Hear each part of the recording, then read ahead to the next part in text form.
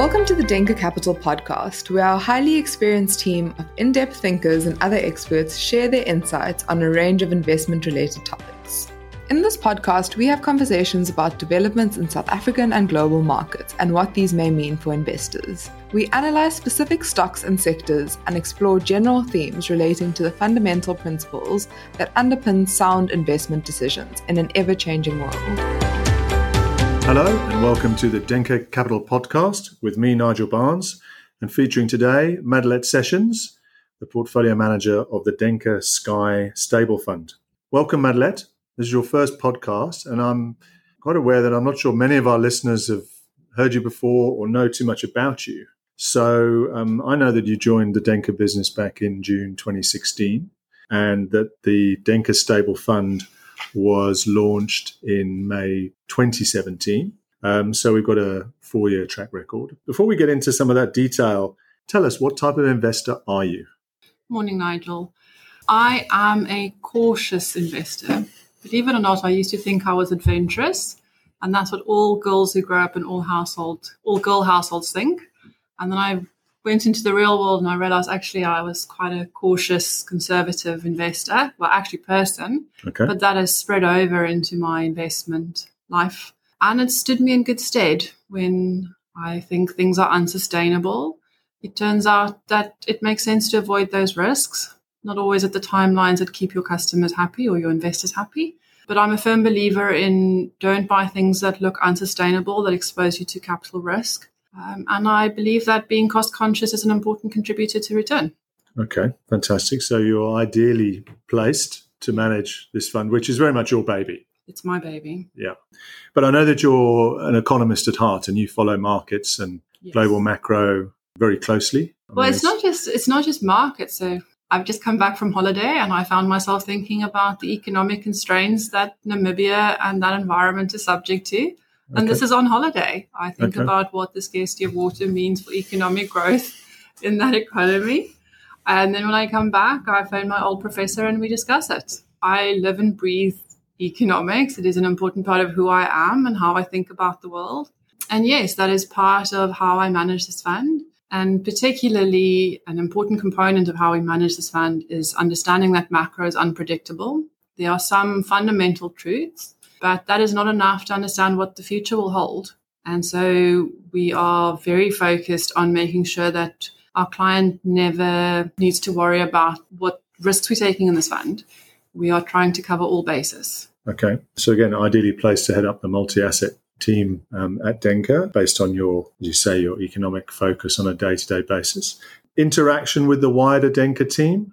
It's a very valuable asset, I think, to any investor in any of the Denker products. We have a very wide range of products and exposures. So the global financial team spends a lot of time talking to very serious businesses. And from that, we gain perspective and insights. We also have the global equity team that analyze all sorts of outcomes in businesses, which we as South Africa don't really have exposure to. And that puts a very different and valuable perspective on our thinking. And it's something I think in a purely passive fund you don't have access to. Sure. And the stable fund has passive components, but its risk management is active. And that broader engagement with the team helps give us perspective on what is going on in the world, where the risks are emanating from, where senior executives globally and in the financial industry are worried about, and what trends they see. Yeah. So we have access to a very valuable and skilled analytical team, which helps us in all aspects of multi-asset management, not just the stable fund. Great. Let's move on from you and talk a little bit about the Denker Stable Fund specifically. The investment philosophy of the fund, can you maybe expand a little bit? So the investment philosophy of the fund, it's really to understand it, you need to understand who we think our target investor is. Who do we want to invest in this fund? It's for people who are finished working in life. They are post-retirement and they now need somewhere safe for their nest egg. We know from economic research or statistical research that very volatile assets means that you run out of assets before you plan to. So when you're older, risk management, capital preservation is probably the most important determinant of your outcome. And so our target market is an investor that needs a stable capital base. And we think we provide that in spades. So we manage so that it doesn't matter what happens in equity markets. You can sell assets if you need to without needing to worry that you're getting 10% less than you were a month or two ago on your portfolio. Sure. You've talked there about the direct investor. In terms of the multi-manager or fund of funds manager that might be listening, how would you position the fund for that client base? Right. So because we spend a lot of time thinking about potential outcomes in the world and making sure that our clients are exposed to all sorts of different assets so that they are fully diversified. We think that we are a core part of any building block strategy or fund of fund strategy.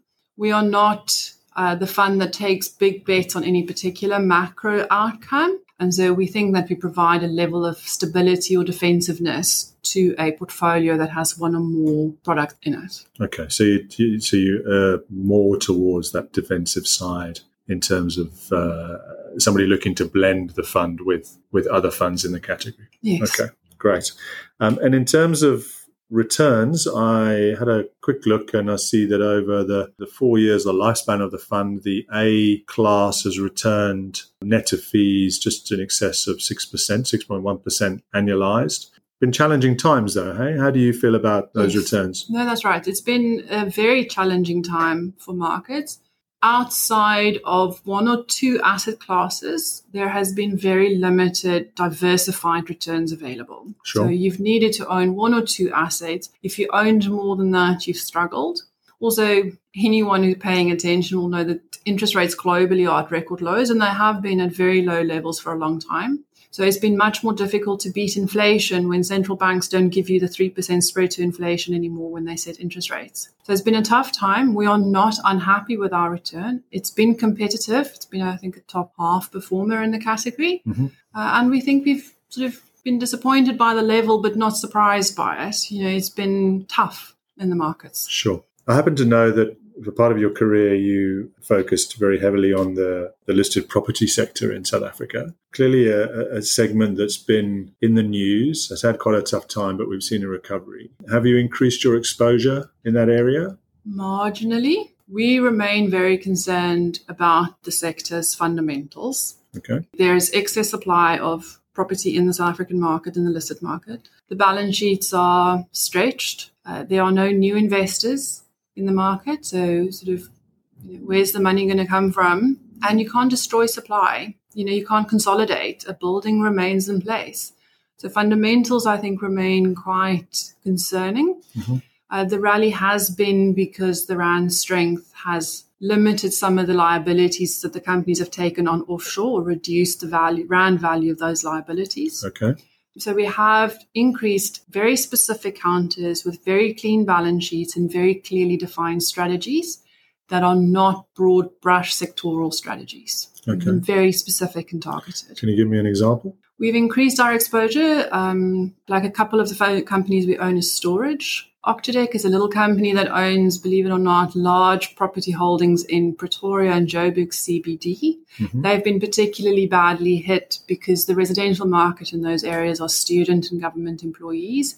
Not all of those have returned back to the CBDs, but they've done all right. I mean, they had a tough time during the crisis as all their tenants left, but they up substantially in the last year, and we've been a beneficiary. Property, one of your building blocks. Just explain your other building blocks currently. And then I suppose my question is based on what you're working on and what's maybe concerning you right now. Might you be diversifying or adding other building blocks to the asset allocation within the fund? Right. So yes, we have exposure to global equities, local equities, and fixed income locally, not offshore. Our local fixed income is split more or less evenly between inflation-linked bonds and normal government vanilla bonds, as they're called in the industry. Sure. We try to cover our bases. So we want to make sure that in a world where inflation surprises on the upside, we've got exposure to that. We do. We have inflation-linked bonds. So when inflation rises, your inflation-linked bond capital value goes up. That's a very valuable asset. In a world in which inflation surprises to the downside, vanilla bonds do better. We own that. Equity markets, if growth surprises, we've got exposure to that. Now, our concern is that equity markets are pricing extremely generous growth. Sure. And so we are very cautious about the valuations of specifically foreign equity markets. And we are looking for alternatives to try and help manage or mitigate some of the valuation risks in equity markets. Something that we're also concerned about, and it's not a unique concern, is inflation risk out of the US. Now, one of the assets that we've had exposure to consistently the whole time and has been a very valuable asset for us has been the US dollar. Okay. But US inflation risks means that dollar is worth less, fundamentally has reduced purchasing power. Mm-hmm. And so we do wonder whether or not it will be the safe haven asset that it has been in the past. And so we are thinking about what do we include in the portfolio to make sure that our clients are not excessively exposed or at risk from dollar-based inflation. Sure. Fantastic. Thanks, Madalet. I think we'll leave it there. I've got one final question for you because I know you are a big listener of podcasts, hopefully this pod, and also you're quite an extensive reader. What's on your bedside table right now? And it might be something to do with Namibia based on mine. I know you've just been there on holiday. What are you reading right now? So on my bedside table is a book by Rory Sutherland called Alchemy, Okay. Which is about marketing strategies and how to sell ideas. I'm a bit concerned as a sales guy. It's a fascinating book, and it's about how logic doesn't always sell. You can have the best idea, but doesn't matter. Podcast I've recently listened to, which is fascinating, is about the US labor market and income inequality. So here's a stat just sort of from the podcast this morning. I'm going to get this wrong, but I think the top 10% of households in the US earn $290,000, or maybe it's $200,000. The bottom 10% of households earn $10,000. So it's a massive difference. But the top 10% of households have on average more than two people working. So it's husband and wife and at least one adult child in that household. Sure. The bottom 10% of income earners have half a worker in the household. So often unemployed or have one employee, but very much smaller households. So your income inequality statistics, very topical, but the devil's in the detail. Sure.